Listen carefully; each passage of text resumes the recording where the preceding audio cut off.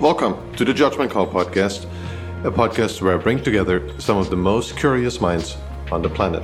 Risk takers, adventurers, travelers, investors, entrepreneurs, and simply mind-bogglers. To find all episodes of this show, simply go to Spotify, iTunes, or YouTube, or go to our website, judgmentcallpodcast.com. If you like this show, please consider leaving a review on iTunes or subscribe to us on YouTube. This episode of the Judgment Call podcast is sponsored by Mighty Travels Premium. Full disclosure, this is my business. What we do at Mighty Travels Premium is to find the airfare deals that you really want. Thousands of subscribers have saved up to 95% in their airfare. Those include $150 round-trip tickets to Hawaii from many cities in the US, or $600 lie-flat tickets in business class from the US to Asia, or $100 business class lie-flat tickets from Africa round-trip all the way to Asia. In case you didn't know, about half the world is open for business again and accepts travelers. Most of those countries are in South America, Africa, and Eastern Europe. To try out Mighty Travels Premium, go to mightytravels.com/MTP, or if that's too many letters for you, simply go to MTP, the number 4, and the letter U.com to sign up for your 30-day free trial. Mark, thanks a lot for coming on the podcast. Really appreciate that. Thanks for taking the time. So when I go to your website, I found this incredibly interesting. You actually have 4 different introductions of yourself. So one is short, one is long, one is pompous, as you call it, and one is more historical. Which one do you like the most? I like the shorter the better. I'm not one for talking about myself too much, but there's some context in the longer ones which is sometimes helpful, because I'm, it's hard to put me in a box in a particular category of things, because I've wandered all over the place in my studies and in my work, and so people come from knowing me from different angles, and so I try to present a little bit of that history. Yeah, I think it's incredible how you say this, how understated you are and how humble you are. A lot of your co-workers and people that know about physics describe you as the Richard Feynman of our generation, which sounds like an incredible honor already. That's far too much of an honor, but I'm humbly thankful. and if I would hope that has something to do with the fact that I try to communicate and share what I learn in popular writings as well as in more technical work, because I think it's important to share the insights that we have at a more popular level. Not everybody thanks you for that, but I think it's the responsibility of science to communicate to a wider audience. A lot of people coming from a computer IT background, they know you from one of the creators, or the creator, correct me, what's the correct term there, of CF Engine, which is described as a way to control your computer's immune system, correct? That's true. It's it was when I was a postdoc at the university here in Oslo many years ago, 30 years ago. As many people do in the natural sciences, I got involved in managing the computers, the networks, and all of the networking was coming up at the time, the Unix-based systems.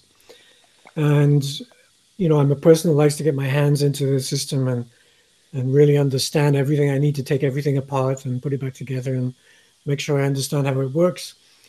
And I did that for a few months, and then after a few months, it started to be less interesting, shall we say, to spend as much time as needed to be spent maintaining systems, because not everybody realizes it, but the computers don't simply manage themselves. They need continuous assistance, maintenance, cleaning up, garbage collection, updates, upgrades, all of this kind of stuff. And so to cut a long story short, I decided it would be much more fun to try to automate that, to write a computer program, a smart computer program, if you like, a kind of artificial life kind of program to to allow the computer to become a kind of a living thing, like a biological entity, and manage itself as organisms do, to make sure its vital functions are going well. The heart rate is good. It's not overstressed. All the garbage is being collected. All the blood is being filtered, etc. And any harmful programs or viruses or whatever might come into, or even users for that matter, because humans are often the big problem. All of those things are being dealt with in real time, because life, of course, is a real time process. It's not set you on your career path and boot you out the door and everything's fine. It's a continuous process of learning, adapting, cleansing, maintaining the system. So CF Engine was a program that I developed over many years. I wrote the initial version in just a few months to really try to turn every individual computer into its own self-sustaining organism, entity that would look after itself, so that I didn't have to do that. And then over time, I realized that there was a total lack of this kind of software in the industry, and I shared it as open source. CERN took it up first, the particle accelerator labs took it up first, and then gradually it spread around the world and became very popular. And then many years later, I even started a company around this, but that's the long and the short of it. Yeah, I think this is a complexity that few in the industry want to really look into, right? It's kind of a liability thing, and there's just this automation complexity that a lot of people underestimate. There's so many different parameters and things that can go wrong on this level, right? So it's usually left to human intelligence, to the system administrator, as you say, to do all these tasks. Because I know this from my own experience, if you, say, have the wrong version of the wrong library installed, the whole system stops working. And that's incredibly frustrating. So nobody wants to really be responsible for this, and it's being pushed around in IT circles. The package management pushes it to a lower category and says, oh, well, you have to manually upgrade. And then you're like, well, it takes hours. And you're like, well, shouldn't that be something that package management should do, for instance? And that's really disappointing. So a lot of people try not to go into these levels of complexities. How big is that project now? How many people use it? How many downloads were there on GitHub? Do you have any of those statistics? I have no idea any longer what the statistics are. I think it peaked around the mid-2000s, and then towards the end of, I think, 2008-9 timeframe, several competing bits of software came up, some sort of using a similar approach, and others going back to earlier approaches, as this infrastructure of IT changed significantly. That time, CF Engine was designed in the world where workstations and servers were kind of standalone things. And there were thousands, tens of thousands of them at a time. And perhaps one or two people were responsible for managing those thousands or tens of thousands.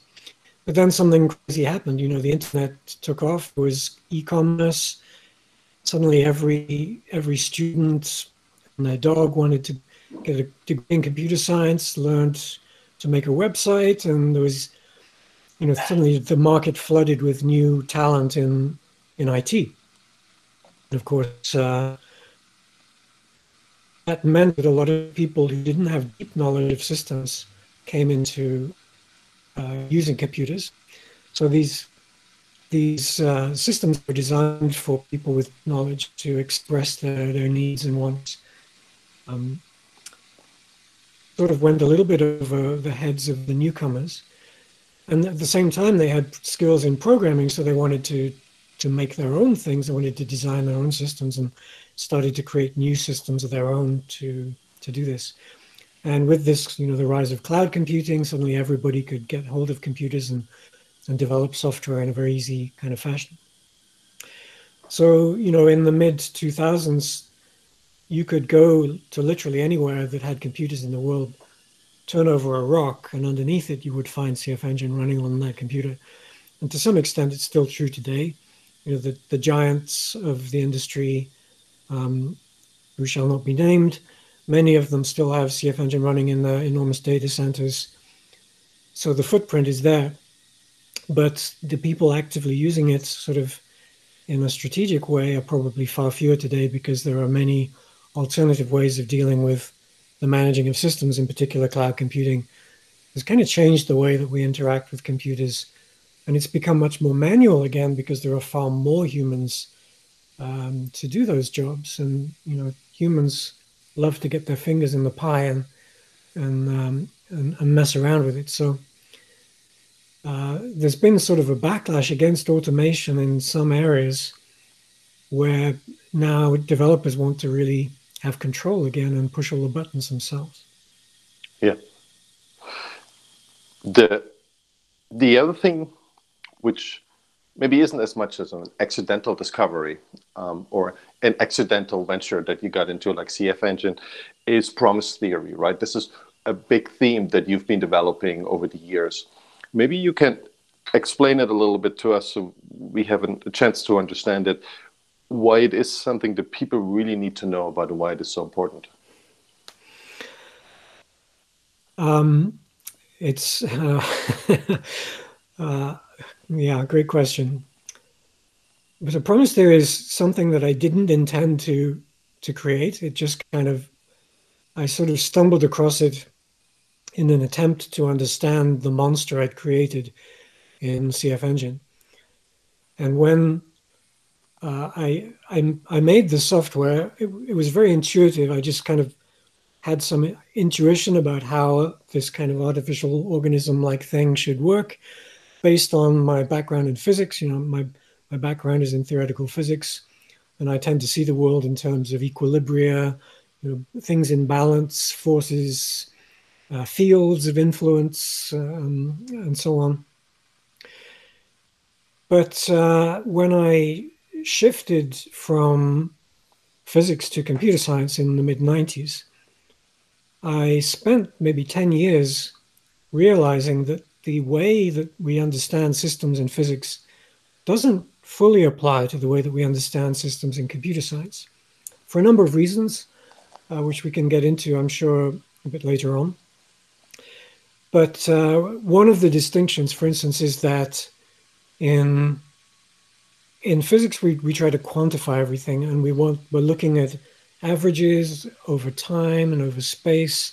We look for variations and trends and things like this.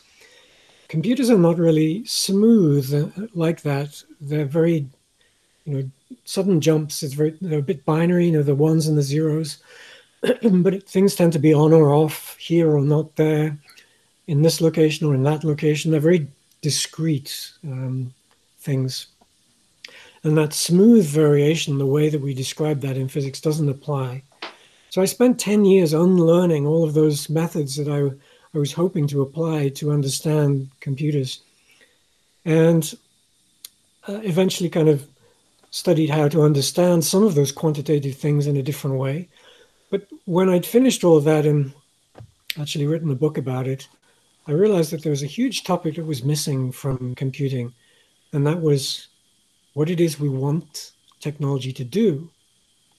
Because, of course, nature doesn't have a purpose, and society doesn't have a purpose.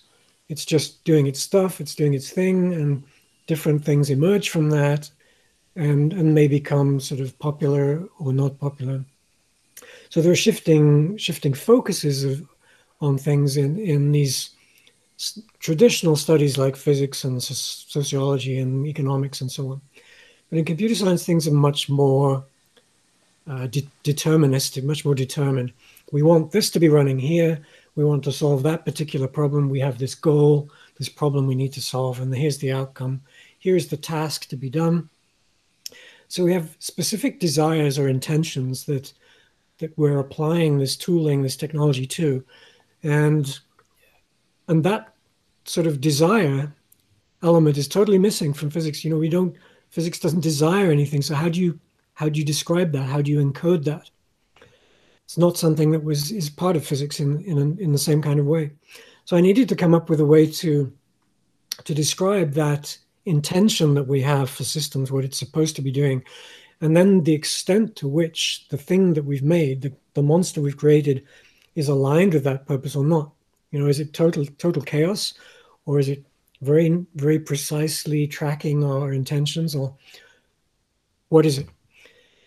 And promise theory was kind of, after struggling for a couple of years trying to figure out how the heck to describe this, venturing into game theory and graph theory and a bunch of other things, and logic, all different kinds of things I really looked into. I realized that there was no story in computer science that was really suited to that problem in just the right way. A lot of things were sort of getting there, but nothing was quite right. So I ended up coming up with this notion of a promise, which is a kind of an idealized version of the promise that we have in day-to-day, which is an expression of intention. I promise that this computer will compute this job by the end of the day, or I promise that it will be running this program and it will be available for downloading this or that, or whatever the specific intention is. We need to be able to encode those intentions into... I'm sorry. Bless you. We need to be able to encode those intentions into the system so that we know if we're on the right path. And if we're not, we need to course correct. Yeah. So there's this notion of drift. Systems go along, they tend to drift off the path that we would like them to be drifting along. And also they tend to drift from their state of health, their kind of average state of repair, in which they are doing, they have all the things necessary to complete that task. So there are two ways a system can drift. It can drift from the intention we have for it, and it can also drift sort of dynamically because it's a bit feeling poorly or unwell, or it's full of garbage or inundated with other stuff. And we need to be able to course correct machines in both those ways. So promise theory was a way I came up with to describe that. Later, of course, as time went by, we realized that probably because I'm a physicist and I tend to make things as general as I possibly can, I constructed it as a model of agents, which could be things, people, machines, programs, anything. And so it applied equally to humans as it did to machines, or any kind of bit of technology. It could apply to a book. What does the book promise to tell you by the end of the final page? So we can apply the notion of promises to any kind of entity, human, machine, or otherwise. And then promise theory describes the interactions between these things in a kind of physicsy way. How collaboration ensues once you have these basic promises, which are a bit like forces or charges in physics, that allow you to understand how these things can come together and work together to form systems that are larger than the sum of the parts in some sense. And this sort of came about at just the right time, because as systems were scaling on the internet, people needed to solve exactly this problem and realized that these issues were missing from the classical ways of describing software. So promise theory began to get a bit of attention, slowly at first, mainly in the practical folks, the engineering people in IT, not so much in theoretical computer science. Academia, as you know, is very slow to change and a bit indignant to change if it's not one of their own ideas. So that's been slower. But gradually this notion of a promise has found more and more applications, both in IT, study of money, economic models, and even lately in more socioeconomic things and studies of leadership and how companies organize their agile development and how companies organize lean resources, et cetera, et cetera, et cetera. So it's really a very general story about processes. And I like this term processes because it appeals to my, my inner physicist. If we can reduce everything to a kind of an abstract process, whether it's executed by a human, a machine, a book, a collaboration of animals, whatever, the jigsaw puzzle of how we put all these things together is the thing that promise theory tries to describe. I think this is amazing. And I think looking back, I feel like, why isn't that the cornerstone of economic theory, especially? That's kind of where I see it applicable initially, because maybe that's the one I understand the best. The first thing that comes to mind when you told me about promise theory was Ethereum, like this part of the blockchain that specifically sets out to have an additional contract. So it's not just the token itself, but there is a smart contract assigned. And this smart contract is smart means it's just machines can read it and understand what it is. It's not necessarily smart. We could say it's the unsmart part of a contract, but it is a covenant that you form. And it gives you access to resources, whatever those resources are. And I always thought, isn't that a neat way to kind of describe or tokenize the way how the real economy works, right? How real capitalism works. It's this amazing supercomputer of price information, and then we shift resources around based on this price information.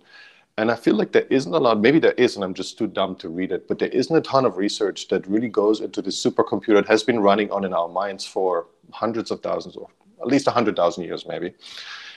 We don't need real money for it. We just need like some kind of exchange medium. Is that what promise theory in economics has been used for, and people have made new discoveries? Or how does it apply to economics from your point of view right now? What have you seen that maybe other people have picked up? It's a humbling experience to try to apply any new idea. I recently realized that it's pretty daunting to imagine that anyone could contribute to any field of knowledge today, because so much has already been done. There are so many people out there working on these things. Anything you try to imagine has almost certainly been imagined by somebody already somehow. In terms of promise theory, it's early days, especially in economics. It's been far more widely used in IT. Let me just mention a couple of things that are characteristic of promise theory. One is that it's a model of agents that are working somehow autonomously. By autonomously, I mean independently. An agent can only promise something on behalf of itself. So I can't promise something on behalf of you, because that would be imposing on you, and you may or may not be willing to comply with my wishes. So people can generally only promise about themselves and their own capabilities. And that fits very neatly with this idea of agent-based systems, the blockchain, the idea of independent actors collaborating entirely voluntarily in an economic or socioeconomic situation. And to some extent, this was the model that Bitcoin and the blockchain folks tried to capture with this model of crypto ledgers. There are all kinds of technological implementation details that I don't want to get into, but they kind of spoil that to some extent. But the idea that essentially all promises originate from self and then need to be understood by non-self, the outside world, is kind of the essence of economics or socioeconomic collaboration, voluntary cooperation.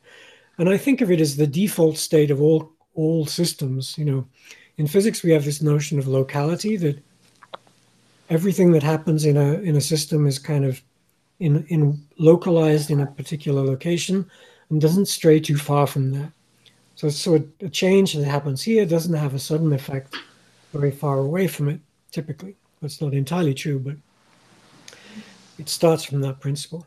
And in a similar way, when I make a decision about myself, it doesn't have ramifications for the other side of the world without some in-between process that propagates that from one side to the other. And so this idea of things being very localized is sort of at the root of it all. Now, the blockchain tries to capture some of that by making individuals independent, trying to remove the notion of a bank, which is something like a relay hub in a network. Banks act as kind of the routers and switches of the economy. When you send money out, they will accept your money and route it to the next location and so on. So the banks sort of present the world of money as a kind of network in which money is a kind of promise. If you look at old currencies like the pound in the UK, it still contains the text, "I promise to pay the bearer on demand the sum of £1," which used to mean that you could take this piece of paper to the Bank of England and get the amount in gold equivalent to that. Doesn't really mean that anymore, but it's still somehow the promise of value that can be exchanged for something else, assuming that everyone else is along with that game. But it's curious that because of sort of for historical reasons, if you like, which perhaps go all the way back to Moses and the Ten Commandments, we have this view of the world which is based more around command and control, and the idea that if I do this, that must happen.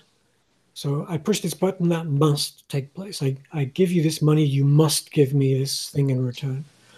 It's entirely the wrong way to look at the world, but we have this kind of bad habit of phrasing things in that way. When I was coming up with promise theory, I was fighting against that model of description of systems all the way.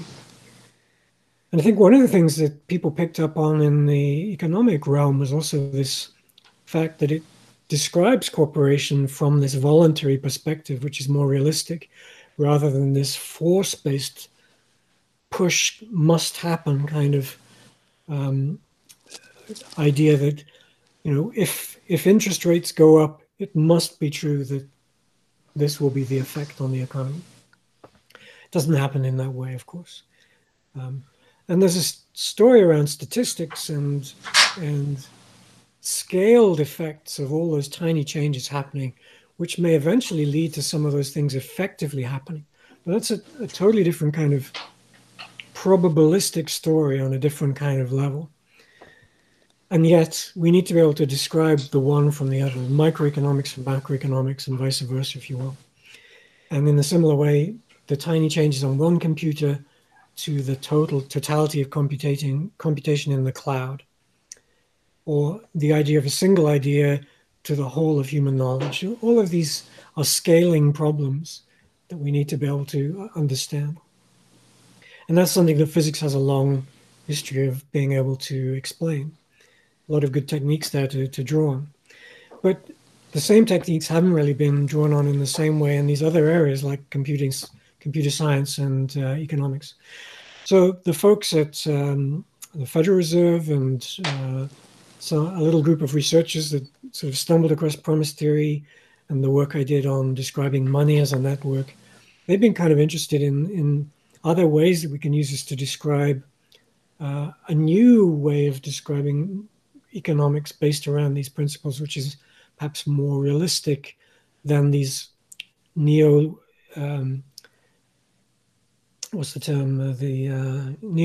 economics of Milton, Friedman, and company, which are largely used by the wider world. And I think it's possible, but no one has really shown exactly how to get that far in that area. It's still a thing to be done. It's certainly true that the way promises work is very closely related to these cryptocurrencies.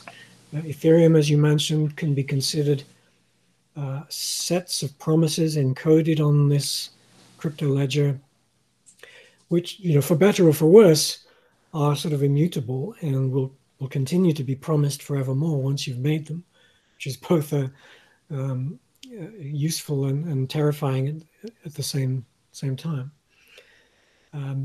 So promise theory gives you a way to describe those things and understand the complexities of them and analyze them. There remains a huge effort to apply it to those things and really decide whether or not it teaches you anything new or not. Yeah, when you come to a new discipline like that, and you're a trained physicist, and I think also computer scientist, you have a degree in computer science? I have no degree in computer science, but the majority of my publications have ended up being in computer science, and my professorship was awarded in computer science rather than in physics at the end of the day, because I'd sort of made the switch and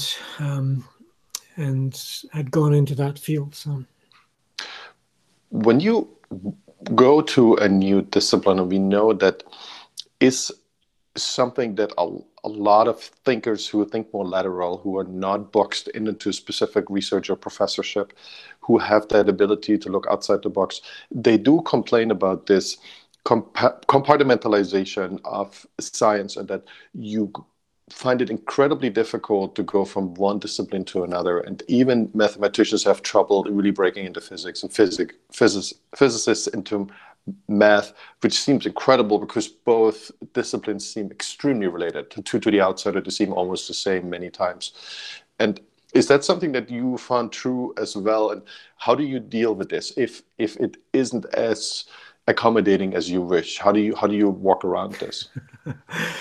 It's actually terrifying how hard it is to flip between different subjects, even when they're quite closely related sometimes, because there's often a jargon associated with the subject, a way of formulating problems which is sort of traditional perhaps, or closely related to common practice or whatnot.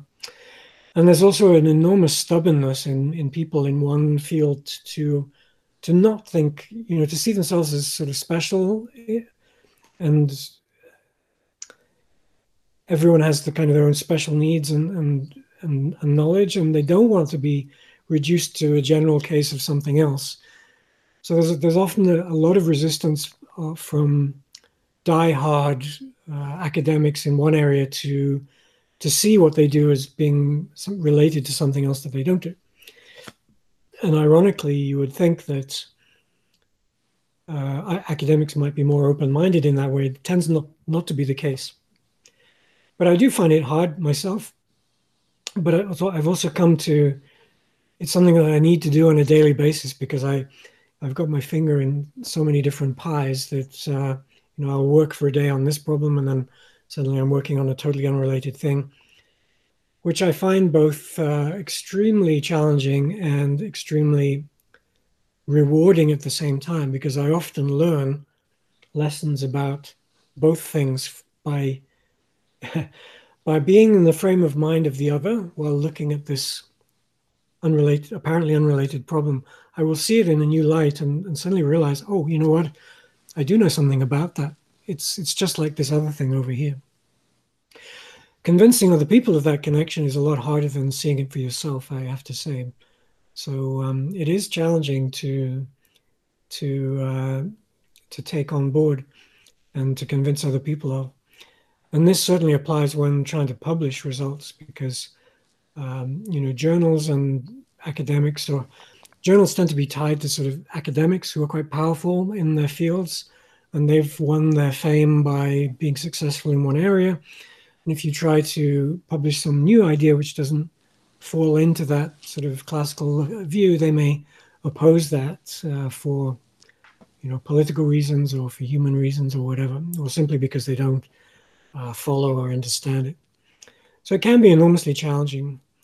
I find those cross-disciplinary projects that I've worked on have been the ones that have taken longest to gain acceptance, but they've also been the most rewarding ones that have had the greatest impact, perhaps, and the most applicability in the long run.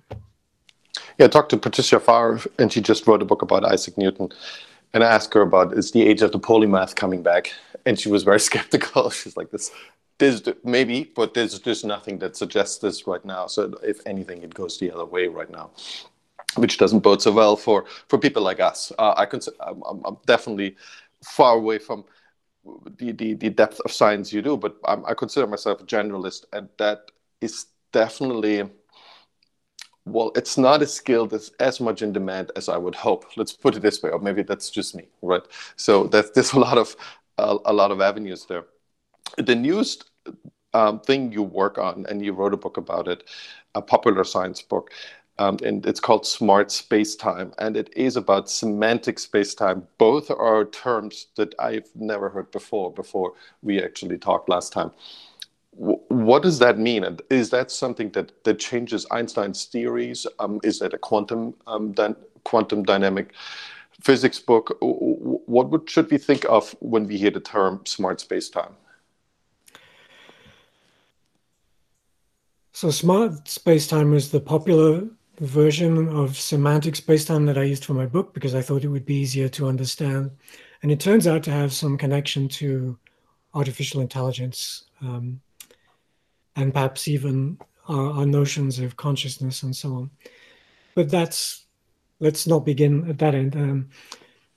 This is also something that came out of promise theory and my attempts to describe ordinary processes in widely different scenarios in terms of this idea of the cooperation of independent agents and independent pieces coming together to form a whole. Now, if you imagine, an agent is a bit like a person. It could be any kind of process. It could be an atom. It could be a person. It could be a nation state. It could be any kind of a cell in a body, an animal. Basically, the thing that characterizes all of these systems, if you want to call it that, at different scales, and to very different, in somewhat different ways, but just go with this sort of general idea for a moment. The thing that characterizes all of these things is that they are entities, sort of localized entities that receive input from outside, information from outside, and they process it in some way.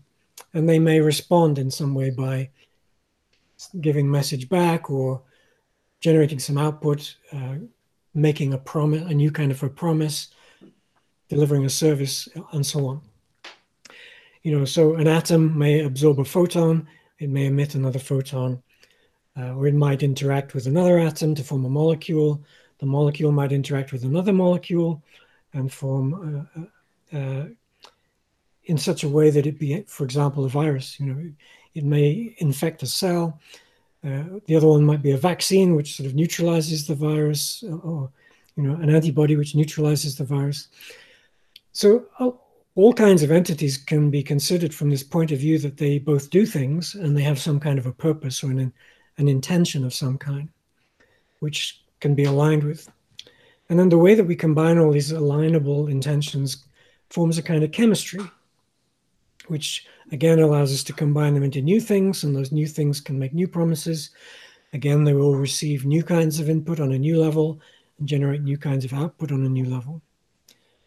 So no matter how primitive or sophisticated that kind of model is, there's something similar, which is a system which receives something, processes a little bit, and spits it out again.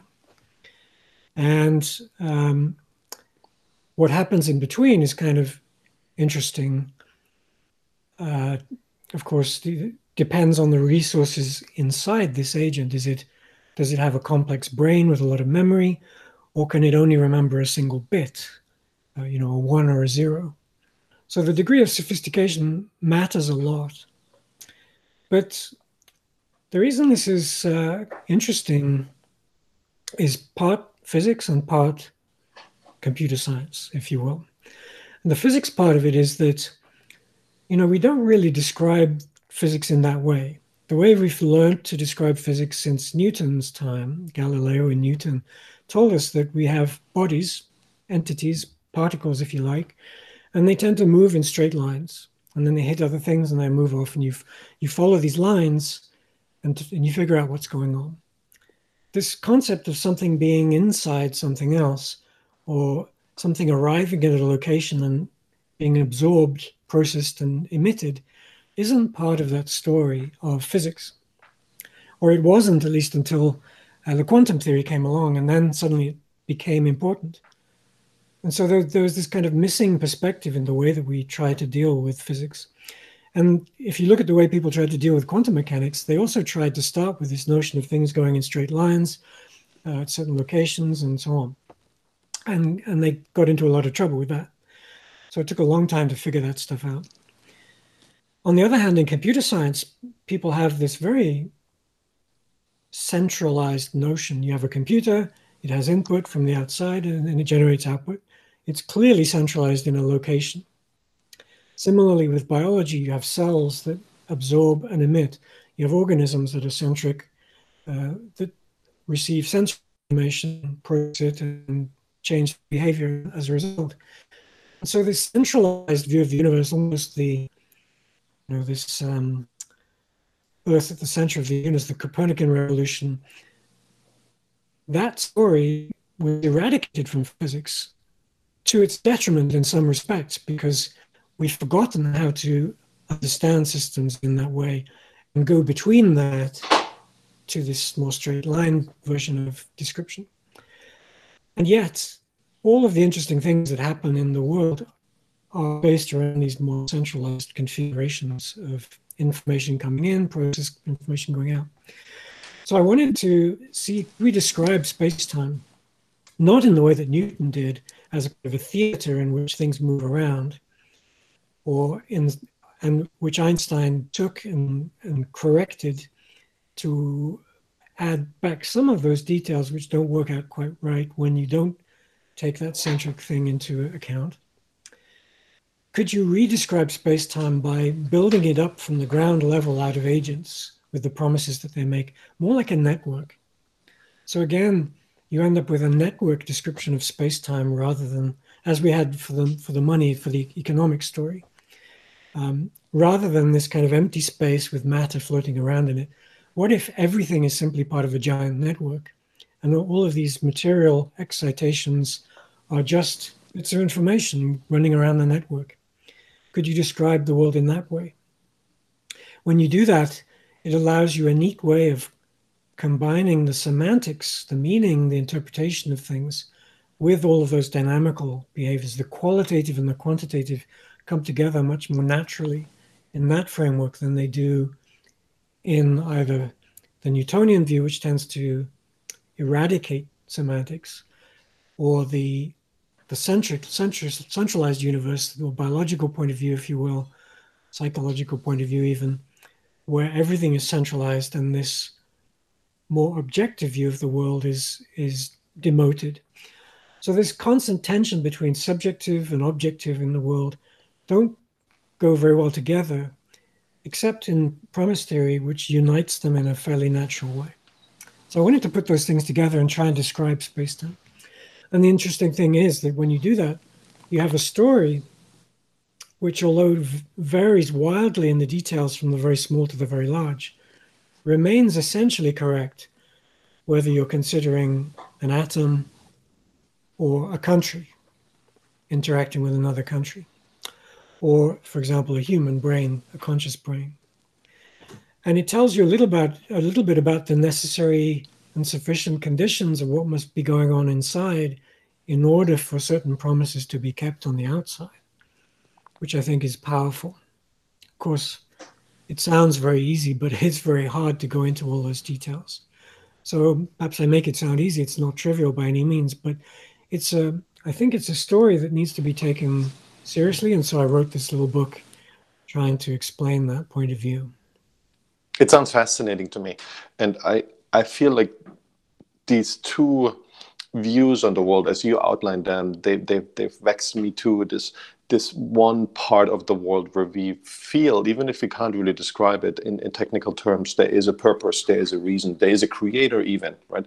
Something that definitely has already an inbuilt direction in life. And I know you've been quoting Goethe's Faust on your homepage. So he's been pondering with the same question. We clearly feel, although I don't know what science did in the last 200 years, but we clearly feel there is this positive direction of the universe, and it goes somewhere. Even if the individuals don't know where it's going, these are all part of this machinery. They are not just a cog in the machinery, and to an extent they are, but they all follow a certain direction, more or less. And then we have this, as you say, this whole objective universe that is basically like cold, and it doesn't have any direction. It's just there. And I find And you must have thought about this. If you keep this further, why is the universe there? And is there a creator? And well, that would be the first question I would be drawn to when I would think about that theory. And you must have done this probably decades ago. What did you find? What is your gut feeling? I think we have no way of answering the question, why is the universe here? To do that, we would need to somehow to be outside it. And we don't know how to be outside it, or if there is indeed anything outside of it. We don't even really know where it comes from, although we have a lot of stories that are consistent to some degree with things that we see within the universe. We are trapped within this universe, so our ability to get outside of it and understand that part is pretty limited. There are still certain things that we can say about how it might have arisen. But when it comes to purpose, this is an interesting question for me, mixing together these two sides of my work, which is the physics, as you say, very objective, and the information science, which is to some degree more subjective and intention-based, and relates far closer to things like human intelligence and consciousness and so on, all of those ideas. What physics teaches us is that the world is very different at different scales. We tend to try to look at the world from our scale, our human scale, of course, because that's what we know. And we're far better rehearsed at understanding the world from that point of view. Sometimes that means that we impress upon the world things that aren't true on other scales, and we make mistakes in the way we reason about it. So, for example, we should never try to imagine that an atom behaves anything like a human being, or that a galaxy behaves anything like a human being. And yet we know that the rules of interaction between things on those scales still have certain similarities. There are still things to have with inputs and outputs and things that happen in between. So you can to some extent use knowledge from one scale to infer what might be going on at other scales. And in physics, there's this notion of dynamical similarity, which expresses that point of view. It's also called scaling. Newton would have called dynamical similitude, is the idea that similar systems may have similar explanations, or similar phenomena may have similar explanations in some sense. And to get it right, you need to adjust all of those ideas, to make sure that you're not kidding yourself. But it's basically my belief that that idea can be extended in the way that we do in physics, which is purely quantitative, to the qualitative level as well, where semantics can also be scaled in the same way that we can scale processes. And when you do that, you start to see things in very interesting ways. The ultimate expression of that, I think, sort of the greatest possible outcome of that would be somehow to understand our own ability to have a conscious understanding of the world around us. Some people think that's impossible. Some people believe that there's, consciousness is something totally different from what happens in the physical world. I don't believe that. I believe that we are just cogs in a machine, but that we just haven't understood the extent of machinery in all of its glory properly yet. We tend to imagine that machines are more limited than they probably are. They must be. From my point, I take it as an axiom that we are machines, and yet we're nothing like, machines that with cogs that we turn a handle like a car. Totally different animals, things. But nevertheless, there are processes that take place in these things that can be described. Now, one of the things that changes when you jump across large scales is that systems no longer are deterministic. You push the button or you turn a handle, the response of the system isn't 100% exactly as you hoped. as you scale systems. It may only be halfway, or it may only be a probability, only a chance that turning the handle actually leads to the outcome. And that's not counter to the idea of machinery. Lots of machines also behave in this way at scale. Take, for example, the global chain of logistics chain, where we transport goods around the planet. You place an order for a new car, and it sets in motion a bunch of processes that result in a car being sent to you. But you have no way of predicting exactly the time between you ordering the car and the car arriving at you. It's an entirely non-deterministic thing. Even being able to trace its progress around the world on shipping containers that may or may not get stuck in the Suez Canal, that's a totally unpredictable thing because there are far too many variables to take into account. And the way that we see the world is not like the Newtonian picture in an enormous theater in which everything is precisely deterministic. It's a subjective observation, much more like Einstein's view of the universe and much more like the quantum view of the universe, where the observer has a very specific point of view, a very privileged position, but has limited access to information. And it's that incomplete information which makes the world unpredictable in our eyes from our perspective.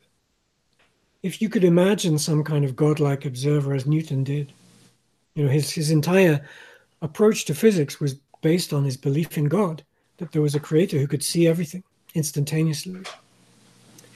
We know that that's not true when you're trapped inside the universe. And on different scales, you have to deal with different kinds of delays and different kinds of challenges. So we need to take that into account as we scale systems. If you do that, you find that the world behaves actually with quite predictable regularity. But by predictable, I don't mean we know precisely and deterministically what's going to happen. I mean that we can generally write down some kind of a prediction as to what may happen and constrain that to some degree to make a kind of prediction. I think we can do it in almost all cases. And I find it fascinating that that is still possible regardless of the scale. The place where people often get stuck and tend to object to this kind of view is the question of free will and consciousness in humans. And I find this story fascinating. I've thought a lot about it myself, and I believe it to be related to this notion of smart spacetime, that if you could put a boundary around sufficiently complex resources and sufficiently complex processes on the inside of your head, basically, right? Then all of those things can be made to work in the way that we know that consciousness works. And this kind of belief that those human aspects are somehow special, emotions, point of view, personality, that they are somehow not machine-like properties. I don't believe that for a second. I believe that all of those things are highly natural parts of the processes if we only understand them in the right way. So, for example, as we were setting this up, we were talking a bit about AI and what might be the next stage of AI. Some people think of artificial intelligence as being the intelligence whereby we eliminate human emotion from the equation. If you look at the history of science fiction, there's this fascinating notion that, when the robots become super intelligent, they will be devoid of emotion because emotion is a weakness, a human failing. I believe that that's exactly the wrong way around, that it's those emotions that lead to things being more important in one individual than in another individual, that amplify and settle the question of should I or shouldn't I, will I or won't I. It's those potentials that arise in individuals in different ways because of the different subjective processing of information that leads to precisely those things, the uniqueness of the individual, and all of those things that we tend to associate with humanity. So any story about artificial intelligence or the processing of knowledge that excludes the concept of emotion, I think will fail miserably to recreate anything like what we imagine human intelligence to be.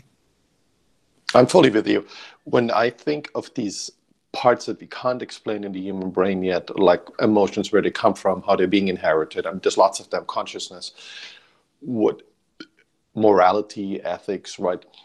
I feel like when we talk about artificial intelligence, those are all survival mechanisms that have made us a more successful predator, a more successful animal, so to speak, right? So that's why we rose beyond what else is out there, and we actually have a successful story to look back to the last 50,000, 100,000, 200,000 years, whatever we want to count.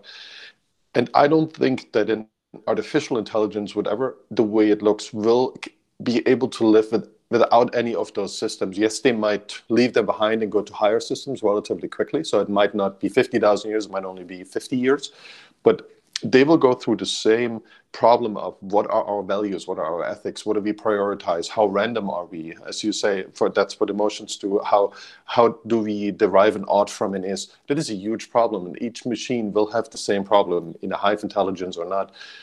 And our algorithms that we evolved, which seem to be the best on the planet, we seem to have that impression right now.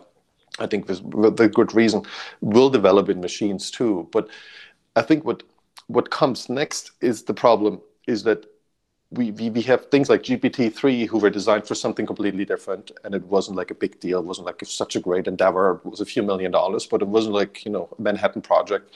But it suddenly could do poetry, it could do HTML code, it could do Python code, and even the developers were really surprised, shocked maybe, what it could do. Now it's still very elementary, and it has a different approach than we would assume. And it doesn't have any of these advanced things we just thought of. But what people feel like there is this tomorrow, someone in China comes up with an artificial general intelligence or a super intelligence, a human-like intelligence. It's difficult to find those words. And yes, they have emotions, and yes, they have consciousness, and they will act like us. So that's all good, and I think we all agree on this. But only, 10 years later, there's something out there that is like on a scale of several billion smarter and better developed, that has all these things that we've developed, but it's like so far away from what we can see as the most smart human on the planet right now, that we barely have any words. And the worry is a little bit that this scales up in a very small time frame. So we can't see it progressing because it's so quick in learning, because that's what we attribute to machines or machine learning. That might not be true, and I hope you can tell me better. But that within a short time frame, maybe within our lives, and people think about singularity as a popular science word for describing that in, say, 40 years, machine intelligence is so far out that they have all this what we know, but they have so much more that we can't even understand them anymore. We don't know who that is. They go to the stars, and we can't even send them letters. There are already today plenty of systems that we can't understand. So I think that's not the benchmark for creating machines that we can't understand. I don't believe in this notion of the singularity for a simple reason, that it is a story, again, based on the prejudice of human scaling. It doesn't take into account the scaling of the world as we understand it. It assumes that if we create a giant computer system filled with all the information we can feed into it, we feed all the Wikipedia into it and every bit of human knowledge that we can find, that it will somehow behave like us. But think about what makes a human like us. We are the way we are because we're surrounded by people like us. We went to school with people like us. We learned slowly over time, running around a playground, climbing trees, and doing things that humans do on a very specific range of scales. Computers have no access to that world. They don't have a sensory apparatus for running around climbing trees. They download information in an entirely different way from bookish sources, right? You can't learn to climb a tree by reading a book. You do it by imitating a physical process and mimicking certain behavioral motions through actuators that behave in a very particular way, creating a specific kind of information stream that we are well adapted to. It would be, first of all, it would be nonsense to try to recreate all of those things in IT. No one would do it. Even if you could do it, you wouldn't be able to get the same information to train it without, literally creating a robot the same size as a human being and sending it to school in the same way that a human being goes to school to learn to even care about us and our world. But our world has changed so much. I feel like we've cloudified ourselves so much. Who reads a book anymore? Nobody. I mean, nobody under 15 ever reads a book, right? Yes. But think about the generation that's growing up right now. Who still climbs a tree? It doesn't exist anymore. These kids are literally like a machine in a display in front of their head, and they don't move for 12 hours a day. That's it. Well, now you put your finger on something very interesting, which is perhaps not so much that we should worry that artificial intelligence may exceed our best human beings, but rather that we might be turning our kids into robots by turning them into cyborgs, by sticking their heads into these things too much of the time, and getting everything at the push of a button, where, instead of needing to use our manual dexterity to create something, to use our minds, we simply treat everything as an ATM where I want a pot of noodles, I push the button, it arrives on my door, like the Star Trek food processor. Wait, you don't have one of those? Everything we want at the push of a button is the quickest way to retard our intelligence and go backwards. Because if we no longer need to be creative, if we no longer need to connect together dots, causal events, then we're not exercising those things that our brains evolved to solve. My belief is that the essence of intelligence, not so much intelligence, but, consciousness, if you will, is essentially a thing that our brain does to tell stories. If you think of a brain as a kind of computer, it's not a computer like the ones we have, but it's got a bunch of memory, and that memory isn't moving. It's, some bits and bytes stored in some cell connection somehow. But in order to recall those things and create a dynamical picture, like, for example, when we're dreaming or when we're looking around us and seeing things changing in real time, to create a real-time picture from static memory, you need a process that generates stories, tells stories, a narrative process. And that's the piece that we're missing today. We know how to take information from the outside, pattern it, and store it in a static way in order to compare to patterns, detect fingerprints, faces, etc. So we know how to do the things that eyes do, and the parts of the brain that decode the patterns that senses decode and turn that into static imprints. We don't yet know how to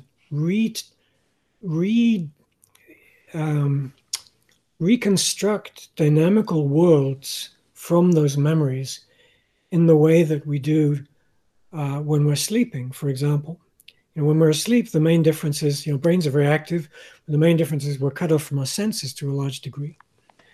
And so the things that we're imagining can only be coming from the memories inside us. And yet, what bizarre things that we dream, and it seems so real when they're in the moment. You don't question the reality of it when you're dreaming.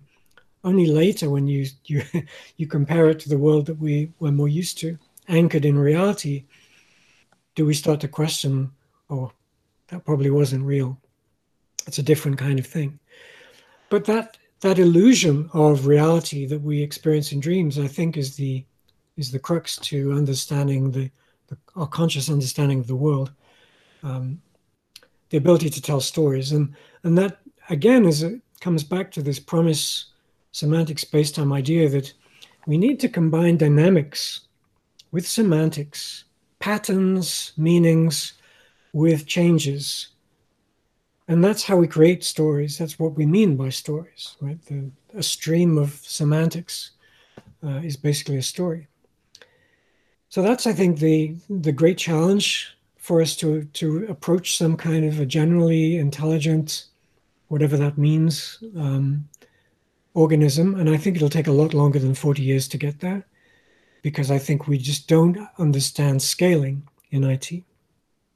There are two parties looking at this question. I read a lot of books by both of them. So on the IT side, you've got all the AI folks believing that the neural networks have some magical mystery that will just sort of make it happen. I don't believe that for a second, because they don't understand scaling.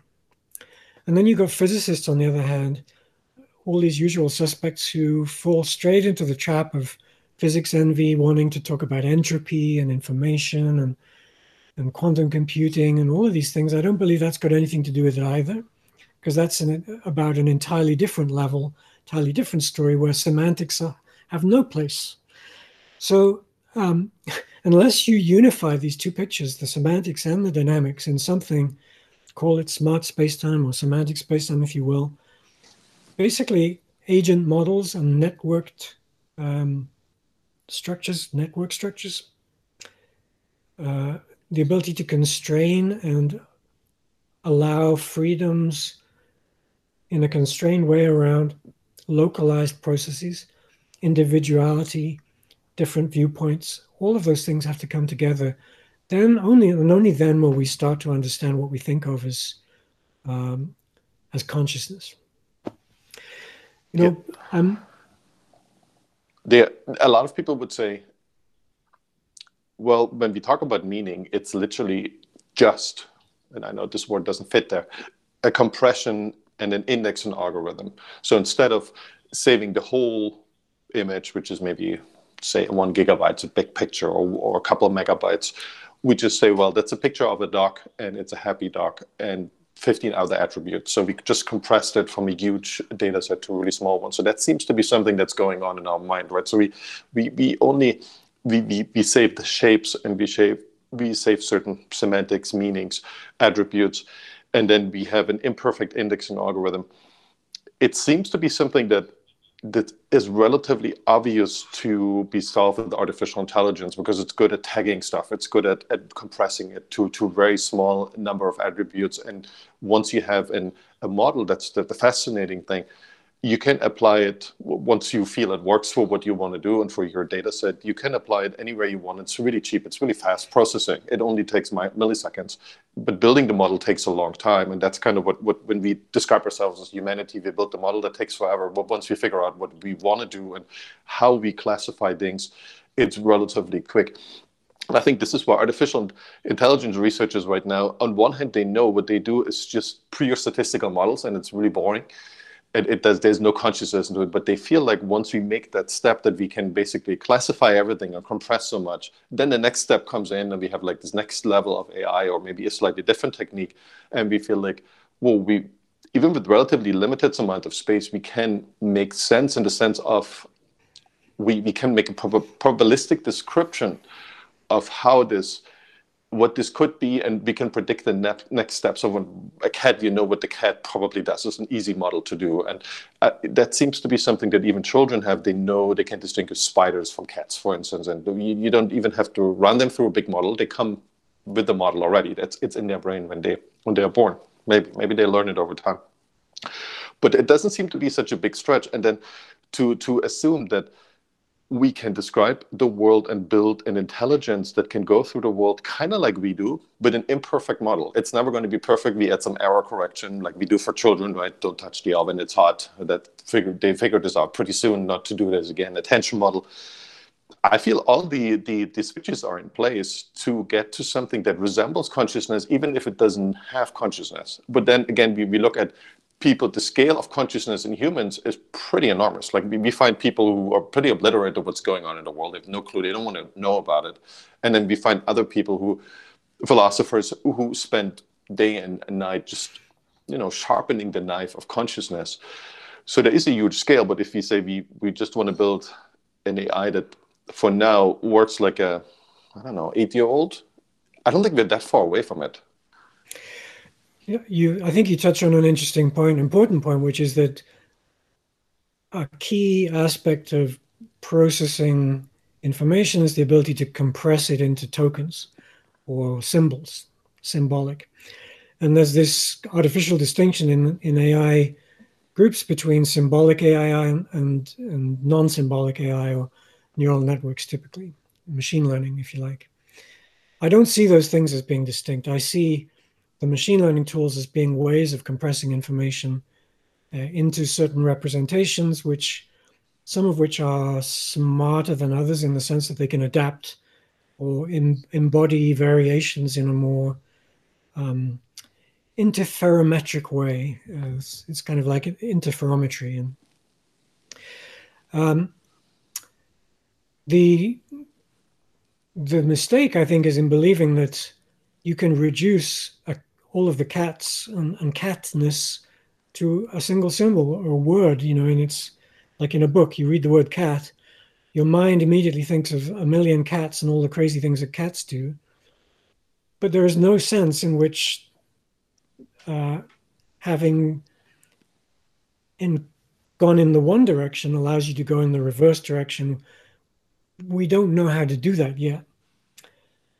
And I think some of the most advanced brain researchers of today are starting to talk about the brain not as being something which is mainly fed by inputs, but actually something which generates the world from within and rather anchors those imaginings, those processes on the interior, anchors those things to sensory, interferometric sensory inputs, combinations of sensory inputs, and then tags those things in some smart way. Of course, we don't know how it works yet. And the ability to generate stories and recreate those worlds is, again, part of the problem that I think is missing. But it's a really important thing that a cat is not a symbol. It's a process. The cat process, it's probably more like a living thing in our minds than it is a static memory. And I don't believe we've begun to tackle that problem yet. Yeah. My hobby is, ever since I was a small kid, the first thing I ever wanted to do in my life was music. I was always fascinated with the orchestra and the way that an orchestra comes together from all of the individual instruments. And each individual player is playing with great skill and great individuality. But the sum of all of those processes creates music on another scale, which is the symphony itself. And it has a lot of interwoven parts, themes interweaving with counterpoints, and all of these complex musical things, which I love to do as well. I compose music as a hobby as well. But I see very much physics, information, AI, all of these topics are very much like music in that sense that it's the coming together and interfering of processes rather than bits of static data in the data model being looked up by a machine-like retrieval process. So it's unlike that ordering that car from the other side of the world through the chain of logistics. It's far more like watching all of the cars driving around all over the place and figuring out what's going on, because suddenly everyone's driving to New York for a concert. That's the expression of that thing. It's not a simple symbolic action that could be written down. Of course, you can write down those things. You can always compress. And this has been enormously useful to us in language. So the fact that our brains evolved language, I believe, is connected with this phenomenon that we're able to compress things into symbols as part of the process of cognition. So it allows us to serialize our knowledge and communicate it with others. But of course, throwing the word cat to a person that doesn't know the word cat, totally unhelpful.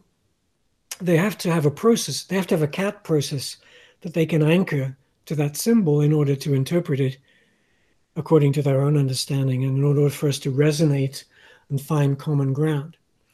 And that's the part, again, where AI and singularity thoughts are not really giving the human part of the process enough credence. There is no counterpoint. There's no society of super intelligent computers from which to learn from each other, to build that compositional framework for mutual learning and evolving the symbolic underpinning for that super intelligence model to emerge. And I think that's the bit that we're underestimating or misunderestimating, or whatever the word is. And that will be the thing that we come to solve over the next couple of decades, probably, because it's always slower than we think. Yeah. I want to go back for a moment to that point you made earlier, and correct me if I misunderstood it, but there is a directionality, it seems. There seems to be a purpose that each individual level that we look at plays. And it seems to be something where we have this time stream, and along this time stream, or maybe that's the in the end the question, it's the time stream of the universe and what happened to the universe. It isn't all random. So it started from what we know out of a small soup of energy, and it created this massive conglomerations of stars and planets and then intelligent life. There is this book about intelligent design.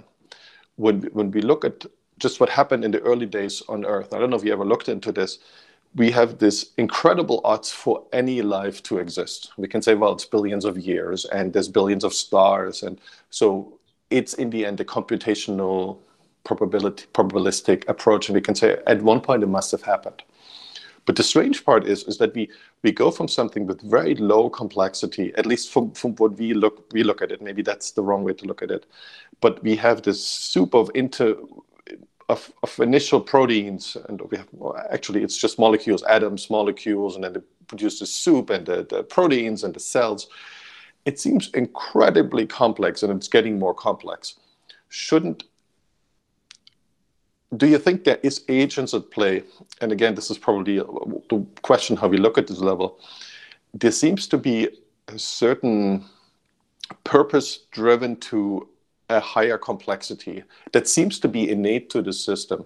So these agents, we talked slightly about that before, about the creator, but it doesn't have to be, is there a designer? Is there, at some level, we are driven somewhere? We are kind of just the bootloader, the wetware to create artificial intelligence.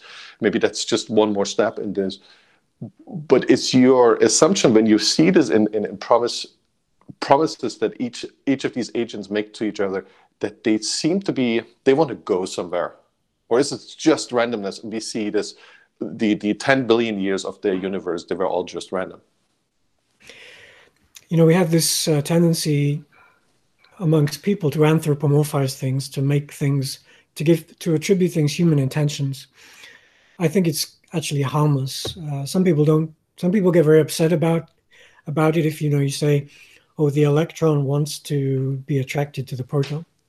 It doesn't bother me at all, because in promise theory there's this notion of a possible intention and a real intention, or an intention that has been adopted by a human or some kind of a mechanism. A possible intention is really just a direction. It's just a way of describing direction in a space of possibilities. So the fact that we as humans can have intentions, possible intentions, or machines can have possible intentions, an electron can have a possible intention on a simpler level. It doesn't require the notion of consciousness or decision-making, free will. So I find that entirely unproblematic. The question of whether there's a God, I also find sort of uninteresting on one level, because I don't believe there's a human-like entity that thinks like we do, looking down on us from outside the universe, guiding things, because any being with those kind of powers would be totally unlike us. We wouldn't recognize it. Just as we may not recognize life on other planets if it's on a different scale from us. There's a sense in which the Amazon rainforest is alive and the trees talk to each other. This amazing work done by German researchers 10, 20 years ago, showing how trees form these networks of communication. Then they're talking to each other with fungi.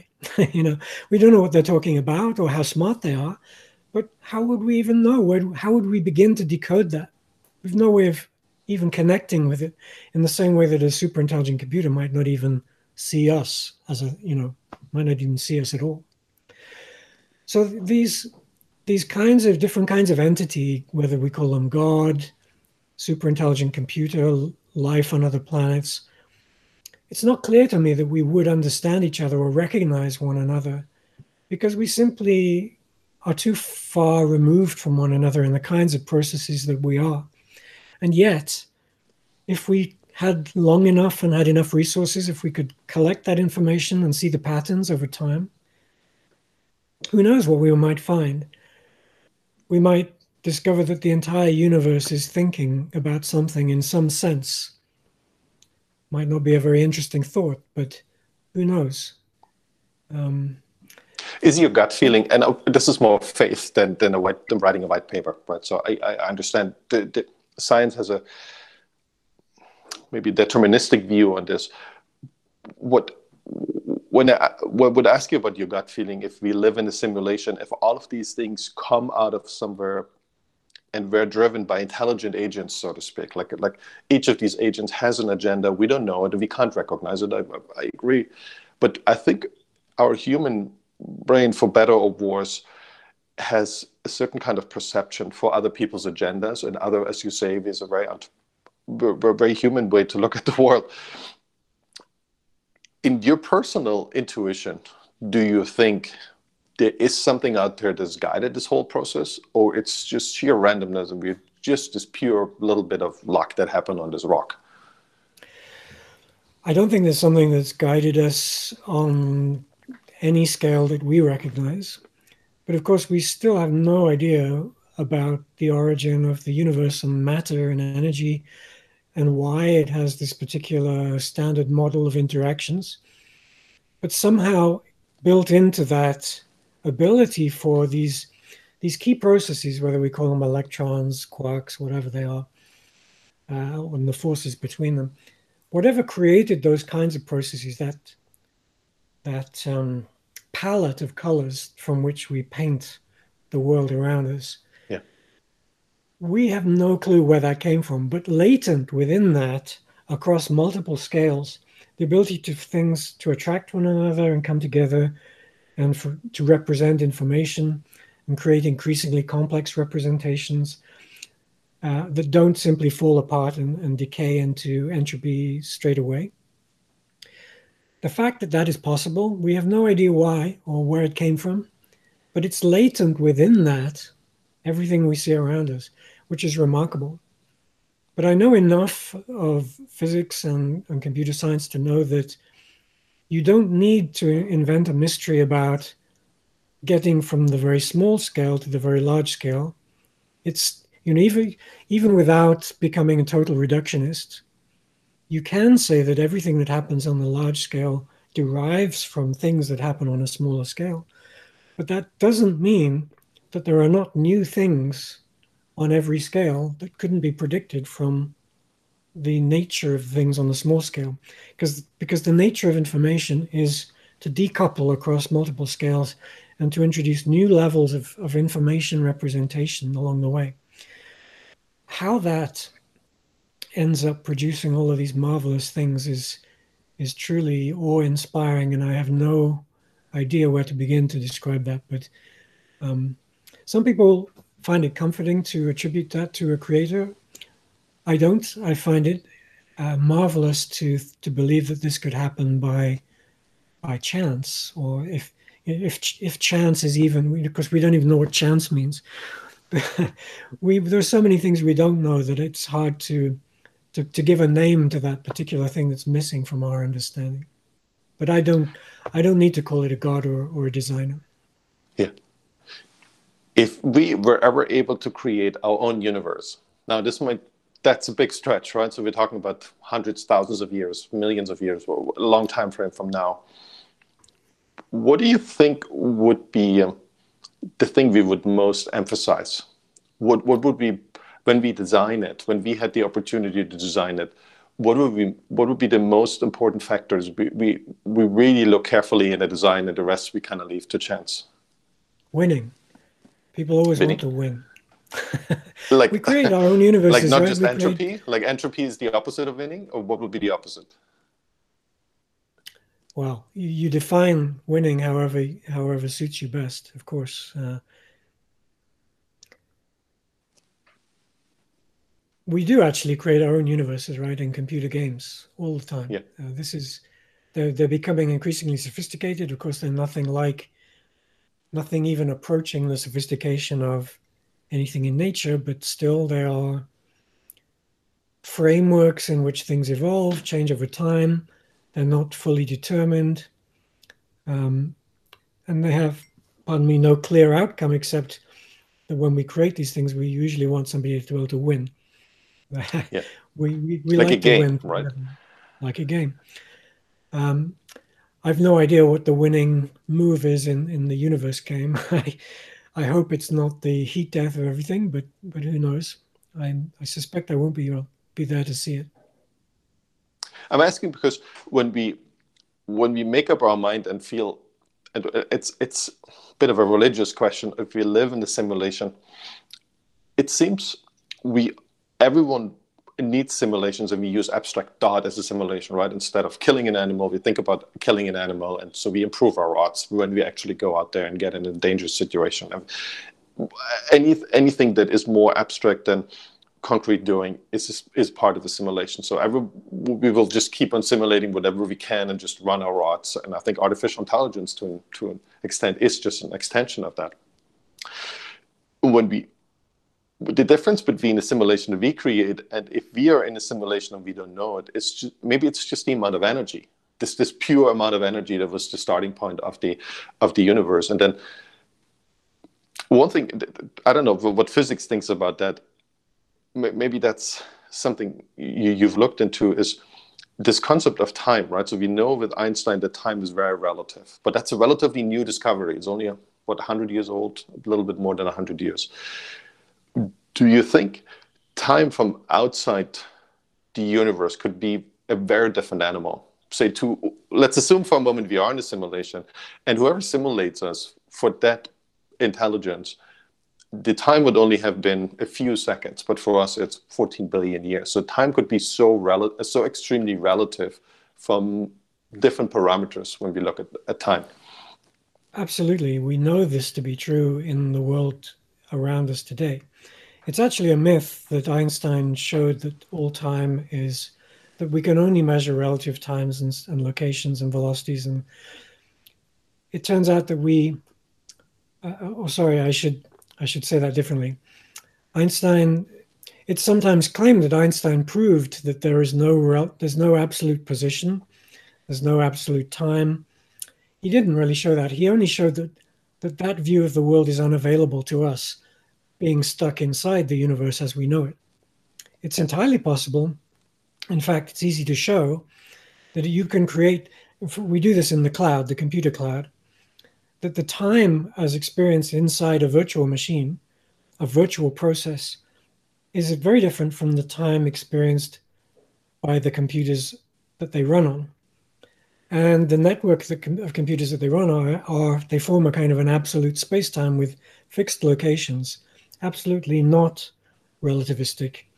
And yet the processes that run on them experience relativity in a similar way to the processes that run in our universe, material things moving at relative velocity like Einstein showed. So it's simply a fact of processes running inside processes that allows things to become relative. It in no way eliminates the possibility that there is an absolute universe, an absolute space-time underneath it all that we can't access at present, perhaps one day, but probably not. But it's entirely compatible with the maximum speed of light, for instance, that we simply are running on some kind of process that has limited resources. That finite resources immediately leads to a maximum speed limit in propagating processes. And we're going to rediscover all of those processes, all of that physics again in the cloud, in the computing cloud, as we become challenged with bigger and bigger computer systems, busier and busier computer programs running next to each other. All of that unpredictability and the weird effects of space and time that we see in Einstein's theory, we're already seeing them in the computing world. They just manifest slightly differently, and they're not immediately obvious to everyone where we are, because we are kind of the godlike people looking into the cloud from the outside. We have a different perspective. But from the perspective of processes inside the cloud, they experience the world in a far more Einsteinian way. So, these things, we like to mystify some of these phenomena in the natural world and believe that they're magical, they're special. We will never see the same thing again. Anything that humans create couldn't possibly compare to what we see nature has created. I don't believe that. I think we're seeing them already, just on different scales. And if we, again, pay attention to scaling and dynamical similarity and follow those principles as the old philosophers taught us, we will rediscover the world around us in new ways, in a computational way, as an information world, as we're already starting to do. And we will find new levels of understanding which currently seem mysterious to us. When you look at some of those breakthroughs and these rediscoveries, when you look at the next 50 years, the time when we are still alive, very conveniently, well, with Aubrey de Grey, this might be a much longer time span, if he is right. He says only 20 more years and then we can live forever if we get the right drugs. What breakthroughs do you think are coming to the field, especially computer science, physics? Physics has had a long love affair with string theory that doesn't seem to produce anything. Maybe it's happening tomorrow, who knows? But from your point of view, where would you feel the next 40, 50 years have a lot of breakthroughs? What could we get at? And we already feel somewhat confident about it. It's hard to predict the future, of course. I tend to think that the interesting questions lie in this overlap between physics and information, but not in the way that people are talking about now, not in this kind of idea of quantum computing or even blockchain or any of these kinds of technologies. I think understanding the physics of computation as we do it in computers today, not on the quantum level, but certainly incorporating that down the line, because there's so much we don't understand about how computers work. There's this odd myth that computers simply do what we tell them to. It's not true. They do all kinds of things that we don't tell them to do. There's emergent behavior on all levels. You can't possibly describe the behavior of the cloud as we understand it today, or all of the data in the world, without appealing to some sort of weather forecast level understanding of the world. It's utterly unpredictable. And to claim that it's simply a deterministic result or a scaled result of everything we've created is just pulling the wool over your eyes, because it means you've misunderstood some principles about scaling and how new phenomena occur on new scales. Yeah. We are starting to understand these principles, of course, in complexity science and information representations and da-da-da. But I still believe there's a long way to go. And people are resisting too much the idea that, people still want, as we said earlier, they still want physics to be special. They still want quantum mechanics to be that mysterious thing that only physicists can understand. They still want relativity to be Einstein's property, and there can be nothing else like it in the world. Until we can get past those prejudices and move on to a new understanding, applying the same ideas wherever we may find them, and be willing to do that, to go out on a limb, to take a chance, I think we won't uncover some of those mysteries. Personally, I'm not a string theory fan or an M theory fan. I don't believe that stuff is, I think it's cool mathematics. We may end up learning some interesting principles that can be applied in a totally different way. But I don't think that is the source of our understanding of the world going forward. We need to get our handle on empiricism again. We need to reclaim empiricism because we've kind of lost that in all of the theory. You know, I'm a theorist from top to bottom, but unless I can get my hands dirty and compare it to something real, I don't believe anything about what I come up with, right? It's only because I've been able to compare the theory that I've worked on with computer systems as they've grown and human computer systems interacting as they've grown. That's how I've been able to see that there must be something in this story around promise theory and semantic spacetime.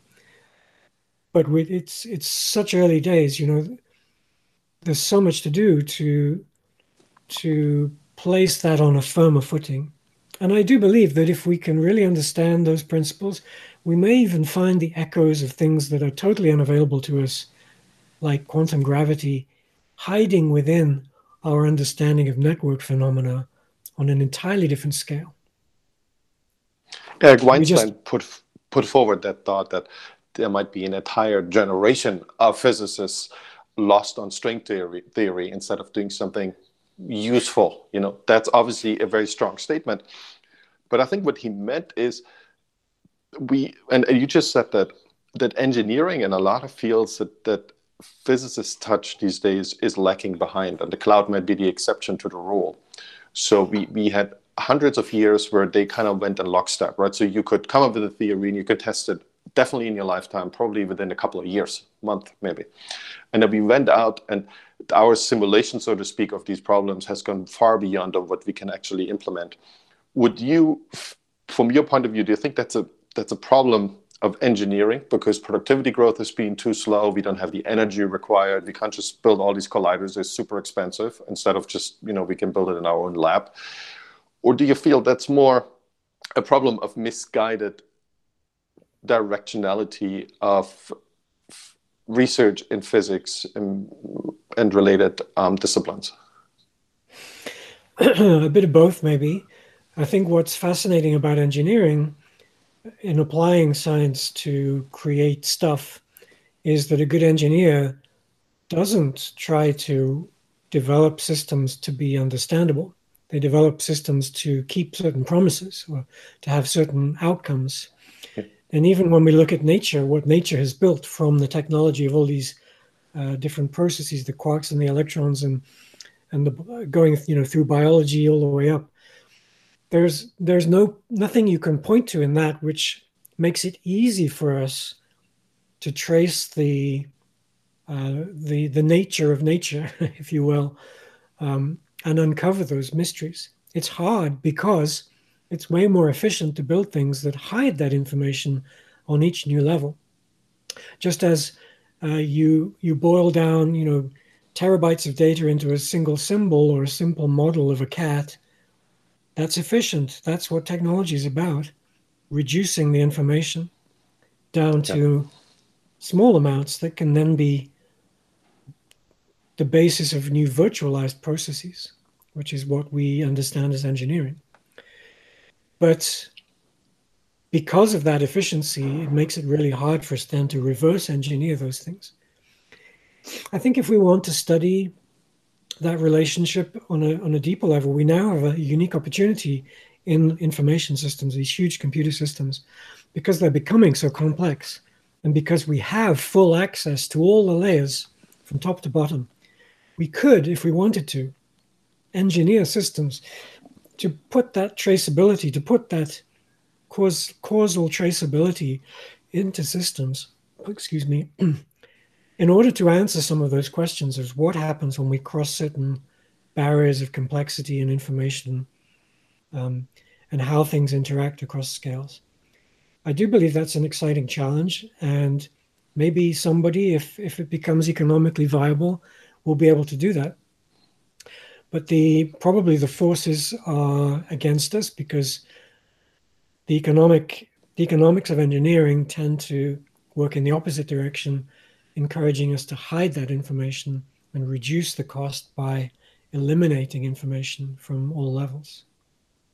Yeah, I feel that's the problem with quantum mechanics. It's so promising, but there seem to be like 5 people on the planet who actually understand it, or maybe 500, but it's a small community, right?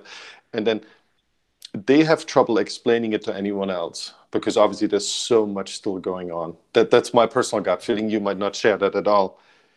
And I felt, what if we have this discovery and it seems so amazing, shouldn't we come up with a machine that reduces complexity so much? But we haven't had that. We haven't seen it yet, at least from my knowledge. Maybe it is in a lot of machines and we just don't know about it. I think some things are just complex, and trying to reduce it will reduce our understanding of it as well. Yeah. Feynman was famous for saying that probably nobody understands quantum mechanics. He may be right, but my understanding of understanding itself is that what we mean by understanding is that we can tell a good story about something, right? You tell me, you ask me a question about something I believe I know something about. I tell you the answer. You say, but why the answer? And I explain the answer in terms of something else. And you say, but why that other thing? But predictive models, right? So if you don't know the why, the predictive models might be okay too. Yes, but the point is this. At some point we stop because we just run out of energy. There's always another why you could ask. It goes on infinitely. Sure. You can never get to the bottom of everything. But at some point we simply say, oh, you know what? I trust the rest of it. It's down to trust. And when I believe, I trust this bit, I don't need to question it anymore. And then I understand it. Or then I believe that I understand it.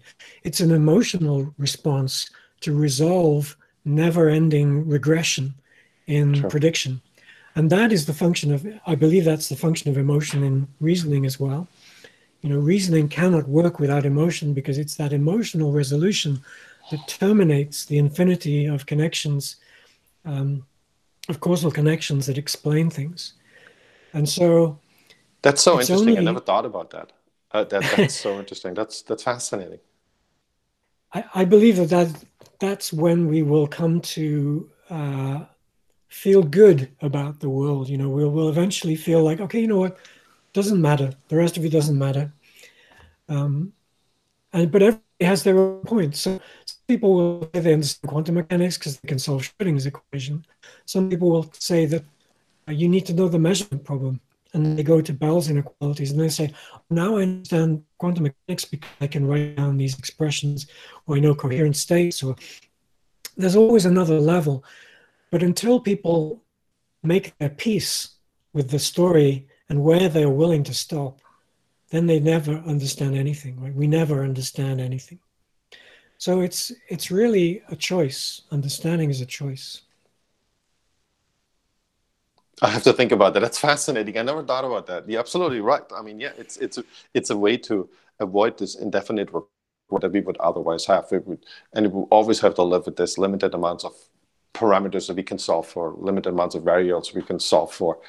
And I can't even build a fridge, which doesn't seem to be so complicated. But I couldn't do it. If all the fridge manufacturers got out of business, I couldn't do it on my own. It's just, maybe the internet, some YouTube video will help me. But there's so many steps in between that we'd have to solve. It seems incredible, but yet I say I understand a refrigerator completely, which is bogus, right? I don't understand any of it. Mark, thanks for doing this. That was really fascinating. I learned so much. Thanks for taking the time. Incredible insight. Thank you for inviting me. It's been a pleasure.